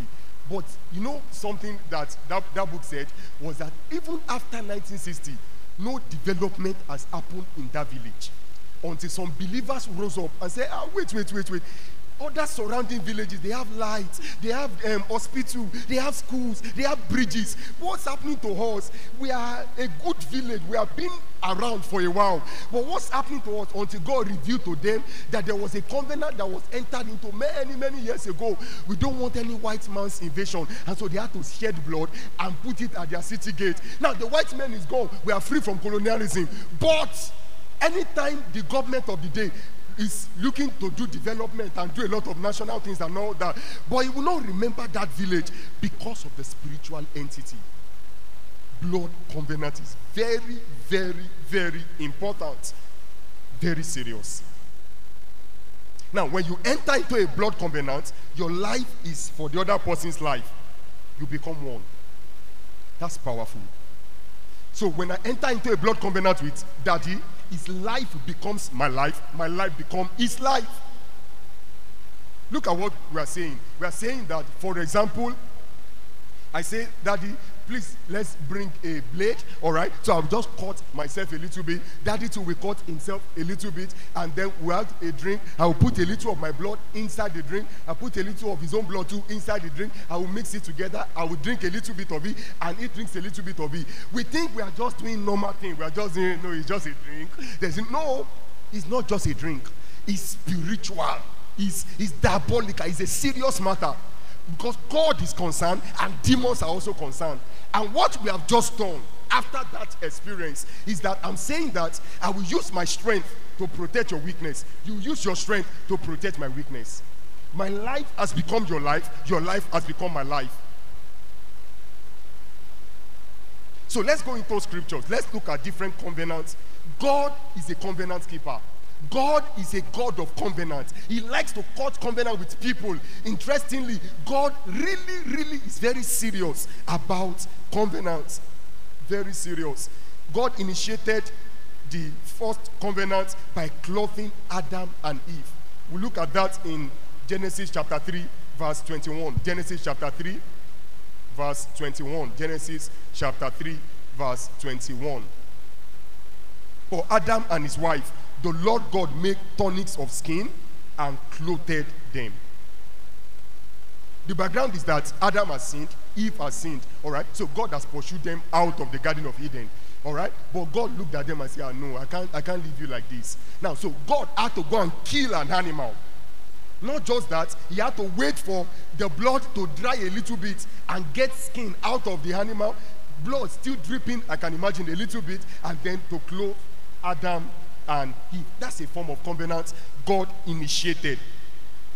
Another type of covenant that we saw in scripture is the Noah's covenant, or we call it Noahic covenant. Noah's covenant. Genesis chapter 9, verses 1 to 18. Genesis chapter 9, verses 1 to 18. We won't read that because of time. But I want us to read verse 9 and verse 11. Genesis chapter 9, verse 9. And as for me, this is God speaking. And as for me, behold, I establish my covenant with you and with your descendants after you. So that's a type of covenant that we are seeing in scripture, the Noah's covenant, and it's generational. And with every living creature that is with you, the birds, the cattle, and every beast of the earth which is with you, of all that go out of the ark, every beast of the earth. Thus I establish my covenant with you. Never again shall all flesh be cut off by the waters of the flood. Never again shall there be a flood to destroy the earth. So that's God speaking to Noah, the Noah's covenant. We saw another type of covenant, the Abrahamic covenant, the Abraham's covenant. Genesis chapter 12, verses 1 to 4. Genesis chapter 12, verses 1 to 4. And then we're not going to read that. You can please read it at home. Genesis chapter 12, 1 to 4. Genesis chapter 15, 1 to 7. Genesis chapter 15, 1 to 7. And then Genesis chapter 17, 10 and 11. I'll take it again. Number 1, Genesis chapter 12, 1 to 4. Genesis chapter 15, 1 to 7. Genesis chapter 17, 10 and 11. I want to read that chapter 17, 10 and 11. Genesis chapter 17, 10 and 11. This is my covenant, which you shall keep between me and you and your descendants after you. Every male child among you shall be circumcised, and you shall be circumcised in the flesh of your foreskin, and it shall be a sign of the covenant between me and you. We notice that the sign of the Noah's covenant was the rainbow. Now, the sign of this covenant was the circumcision. Okay? Now, let's look at 2 or 3 more types of covenant in the scriptures. We also have the Moses covenant, the Mosaic covenant. Moses covenant, the Mosaic covenant. Exodus chapter 24, verse 7 and 8. Exodus chapter 24, verses 7 and 8.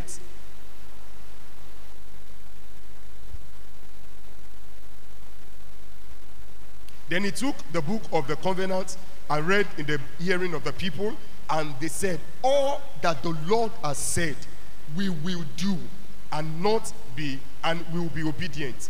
Verse 8.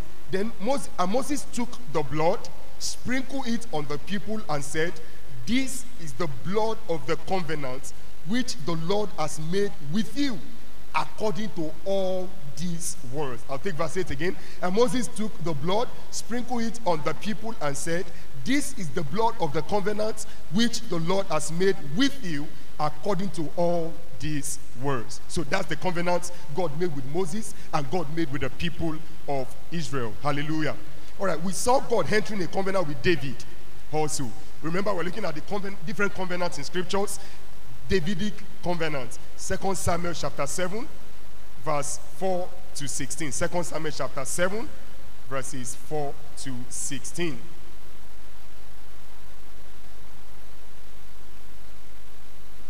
That was the covenant God made with David. But David, that was God and David. But David also made a covenant with his friend Jonathan. And I want us to read that. 1 Samuel chapter 18, 3 and 4. 1 Samuel chapter 18, 3 and 4. 1 Samuel chapter 18, verse 3. Then Jonathan and David made a covenant because he loved him as his own soul. Wow. I'll take that again. Then Jonathan and David made a covenant because he loved him as his own soul. And Jonathan took off the robe that was on him and gave it to David. That's symbolic. All right? With his armor, even to his sword and his bow and his belt. Please look up here. David and Jonathan were great friends. Very good friends. All right? And so, David and Jonathan decided to enter into a covenant. And immediately after that, Jonathan told David, he removed his robe, he removed his royal apparel, and gave it to David. As a mark of saying, now my life is now your life.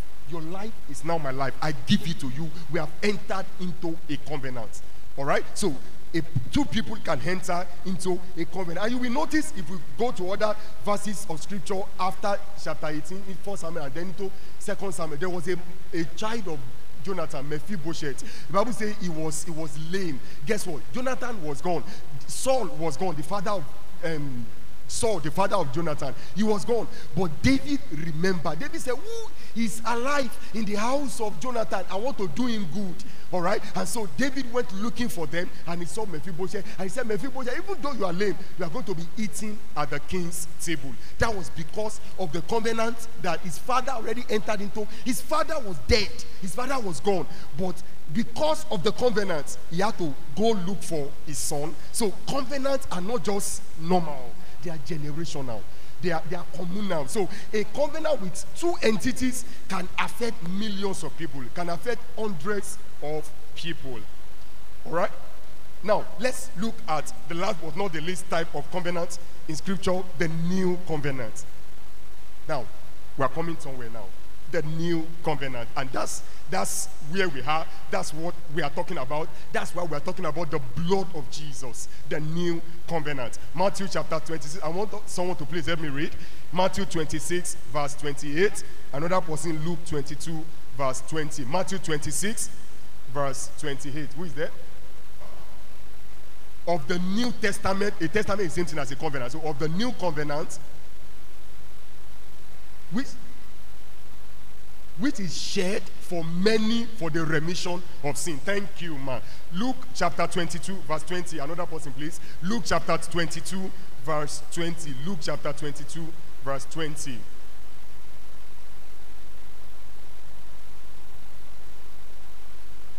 Thank you, man. This cup is the new covenant in my blood, which is shed for you. Please look up here. We are now in a new covenant.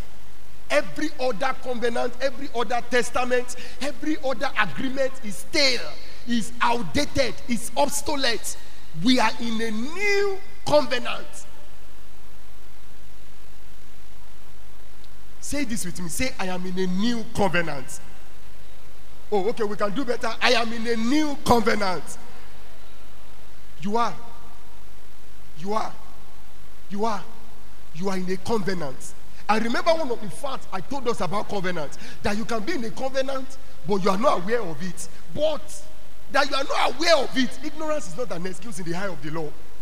That you are not aware of it does not mean you will not suffer the consequence, or sometimes you will not enjoy the benefits if you know what to do. This is the cup of the new covenant which is shed for you. We are in a new covenant. We are in a new covenant. Hallelujah. We entered into a covenant with God by the blood of Jesus. When Jesus died and shed his blood on the cross, a covenant was made between God and humanity. So we're in a blood covenant with God. For those of us that are saved, for those of us that have accepted Jesus as our Lord and Savior, we're in a new covenant. We are in a new covenant. We are in a new covenant. We are in a new covenant. We are in a new covenant. Please listen to this. New covenant achieved what the old covenant could not.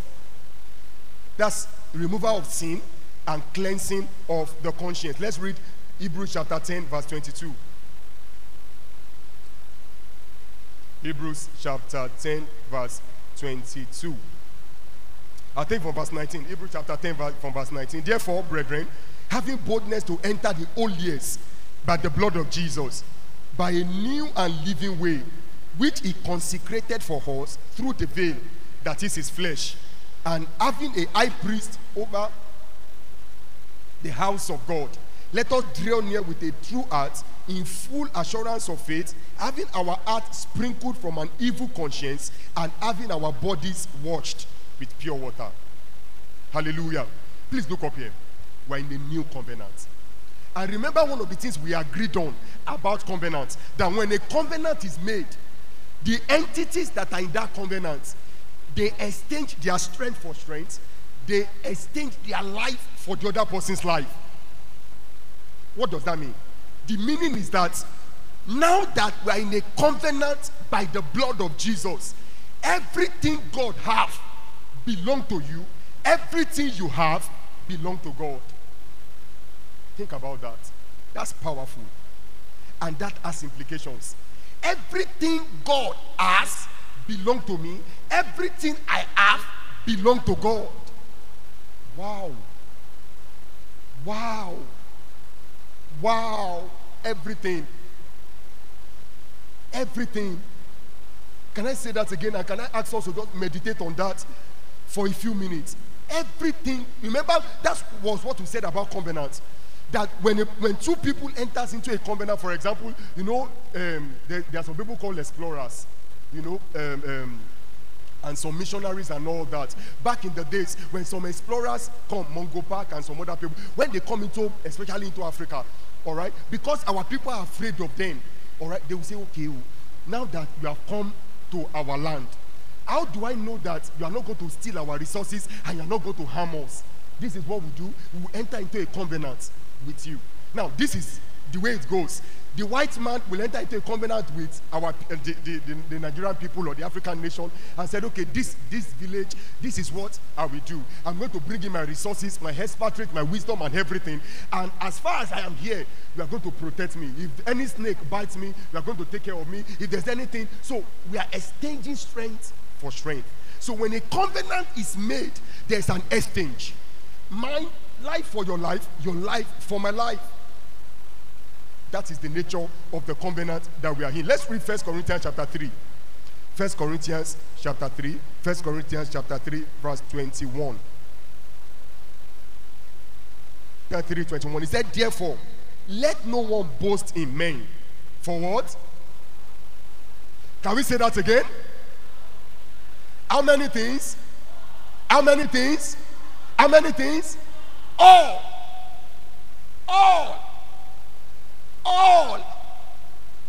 Guess what? The story of the prodigal son is the story of we believers.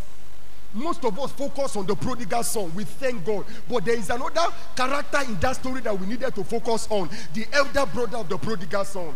Guess what? What did the father told the elder brother when he said, excuse me, sir, my brother just came after he has spent all your money and everything, and here you are still throwing a party. What did daddy told the elder's brother? Who can tell me? Everything I have is yours. Thank you, man. That was what daddy told him. Daddy told him and said, my brother, my son, why are you talking like this? Your son, your brother have taken what is his own. I've given it to him. Now, can you see this land? Can you see that Ferrari? Can you see that Bugatti? There was no Bugatti then. Can you see all of these things? Everything is your own. It's your own. It's your own. If you needed to kill a ram, you don't even need to come and take permission from me. Just take a ram, kill it, and you are fine. Everything we have, all are yours. Therefore, let no one boast in men, for all things are yours. Look at verse 22. We are taking 22 and 23. Now, what are the whole things? Whether Paul or Apollos or Cephas or the world or life or death or things present or things to come, what is it? All are yours. All are yours. So why are we believers this way? We don't behave as if all is ours. We don't behave as if we own it all. That Daddy is the owner of all things, and we have access to what Daddy has access to. And we're in a blood covenant with him. And because we're in a blood covenant with him, everything he has belongs to us. Everything that we have belongs to him. Look at verse 23. And you are Christ, and Christ is God's. All are yours. Can I give us a reason? Please look up here. Why it does not appear as if all things are ours, but we are not enjoying them, but we are not practicalizing them, as in we are not using them. Why? One of the reasons is because, remember we said that for a covenant, because I've entered into a covenant with God, everything God has is mine, and everything I have is God's. So I have not totally surrendered to God. That is why I'm not enjoying all of these things. That's why. That's why. That's why. By the blood covenant, all that belongs to Christ belongs to me. And all that belongs to me belongs to Christ. That's powerful. That's powerful. That's powerful.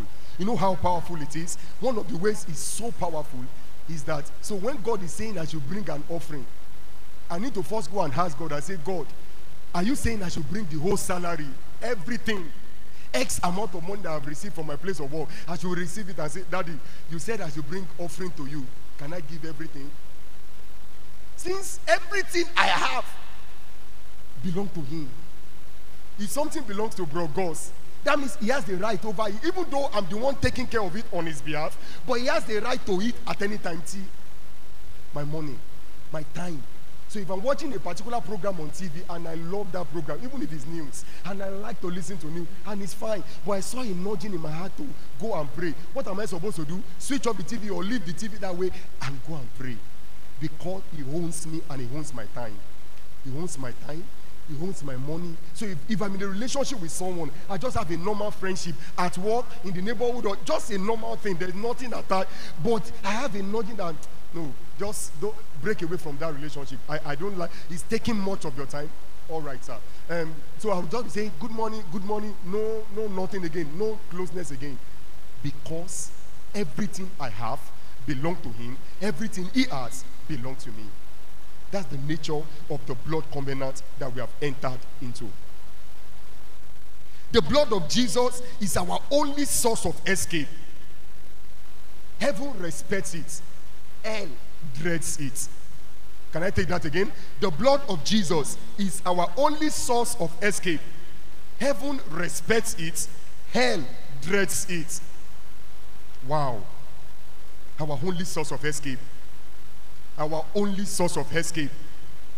Our only source of escape. When I see the blood, when I see the blood,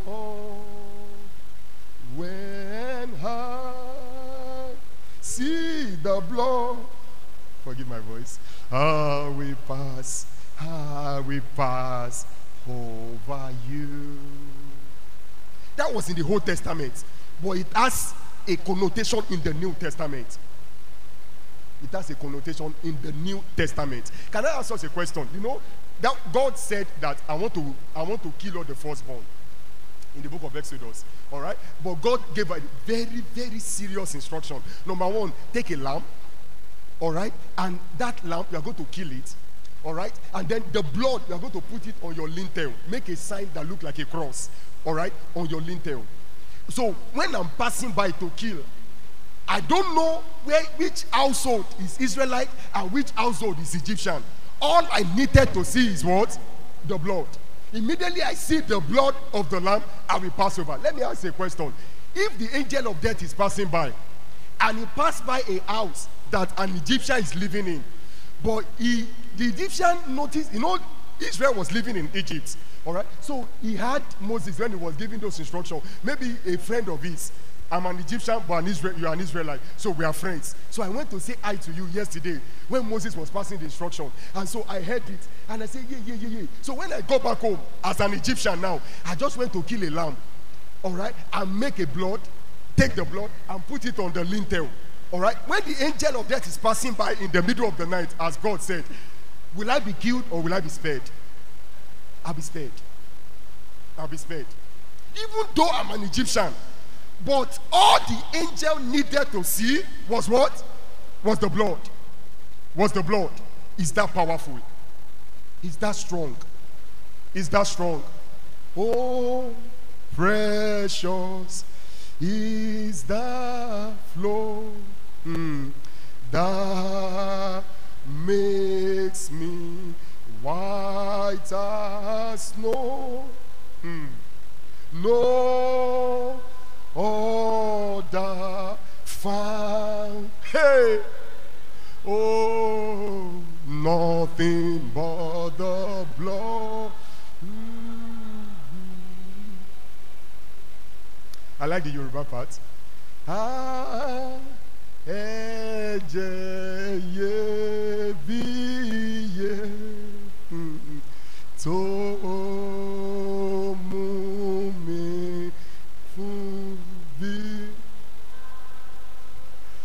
kò sí sùn mìíràn mọ́. Nothing but ẹ̀jẹ̀. Can we take verse 1? I don't know if we have it. See, what can wash away my sin? Nothing but.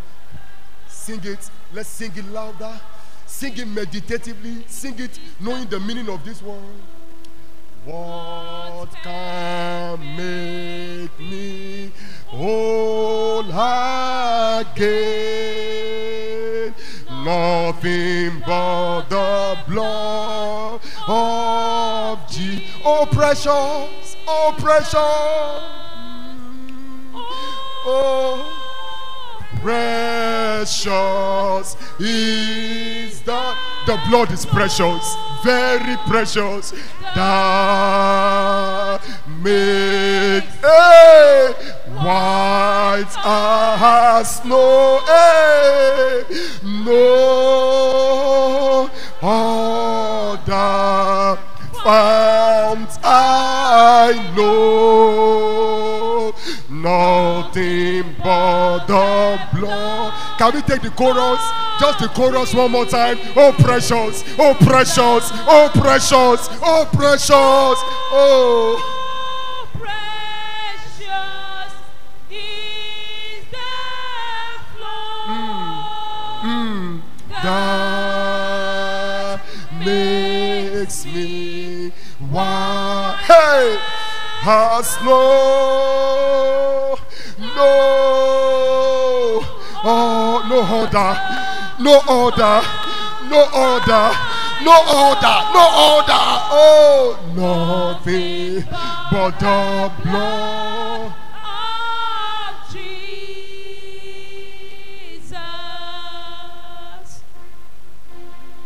Precious, precious. That blood is precious. Please look up here. The blood of Jesus is the solution to every problem on the earth. The blood of Jesus brings healings. The blood of Jesus brings protection. The blood of Jesus brings victory. The blood of Jesus silences the devil. The blood of Jesus is our weapon of warfare. The blood of Jesus, heaven respects it. The blood of Jesus, hell fears it. The blood, the blood, the blood, the blood. It is in the blood that we have remission. It is in the blood that we have forgiveness. It is in the blood that we have cleansing. It is in the blood that we have deliverance. It is in the blood that we have everything plus more.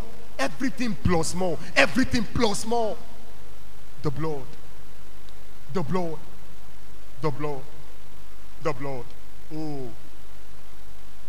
Oh. I'll give us 2 quotes so that we can pray. Look, listen to this. Be assured that there is no sin you have ever committed that the blood of Jesus cannot cleanse. There's no sin. No sin. Are you here and you have a terrible past? As in terrible. As in terrible. I'm not sure your past is as terrible as that thief that was on the cross with Jesus. To be on the cross means that you have committed a lot of heavy atrocities, very heavy offenses. And that guy was on the cross. And that guy still said, Jesus, I know that we are being punished for what we did that is bad. But you are a just man. Please remember me when you get to paradise, when you get to your kingdom. I said, yes, I will. I will. And guess what? Quarter to go. Because of the blood of Jesus, he was redeemed. And is reigning eternally with God now. Despite all the massive evil things that he has done. There's no sin that you have ever committed. That you have ever. Nothing. Of course, it's not a guarantee to keep sinning. Romans chapter 6 verse 1 told us that. Shall we continue in sin that the grace may abound? He said, certainly not now. So we can't say because there's the blood of Jesus, I can as well live carelessly. I can as well do whatever I like. No now. No now. We are taking the grace of God for granted and we know we don't do that. But please be sure of this. There's no guilt. There's no condemnation when the blood is available. And the blood is everly fresh. As fresh as when he died many years ago.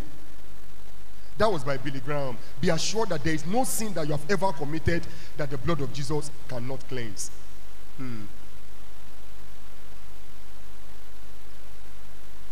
A man, Bickle, said, we offer our prayers in weakness, but they ascend in power because of the blood of Jesus.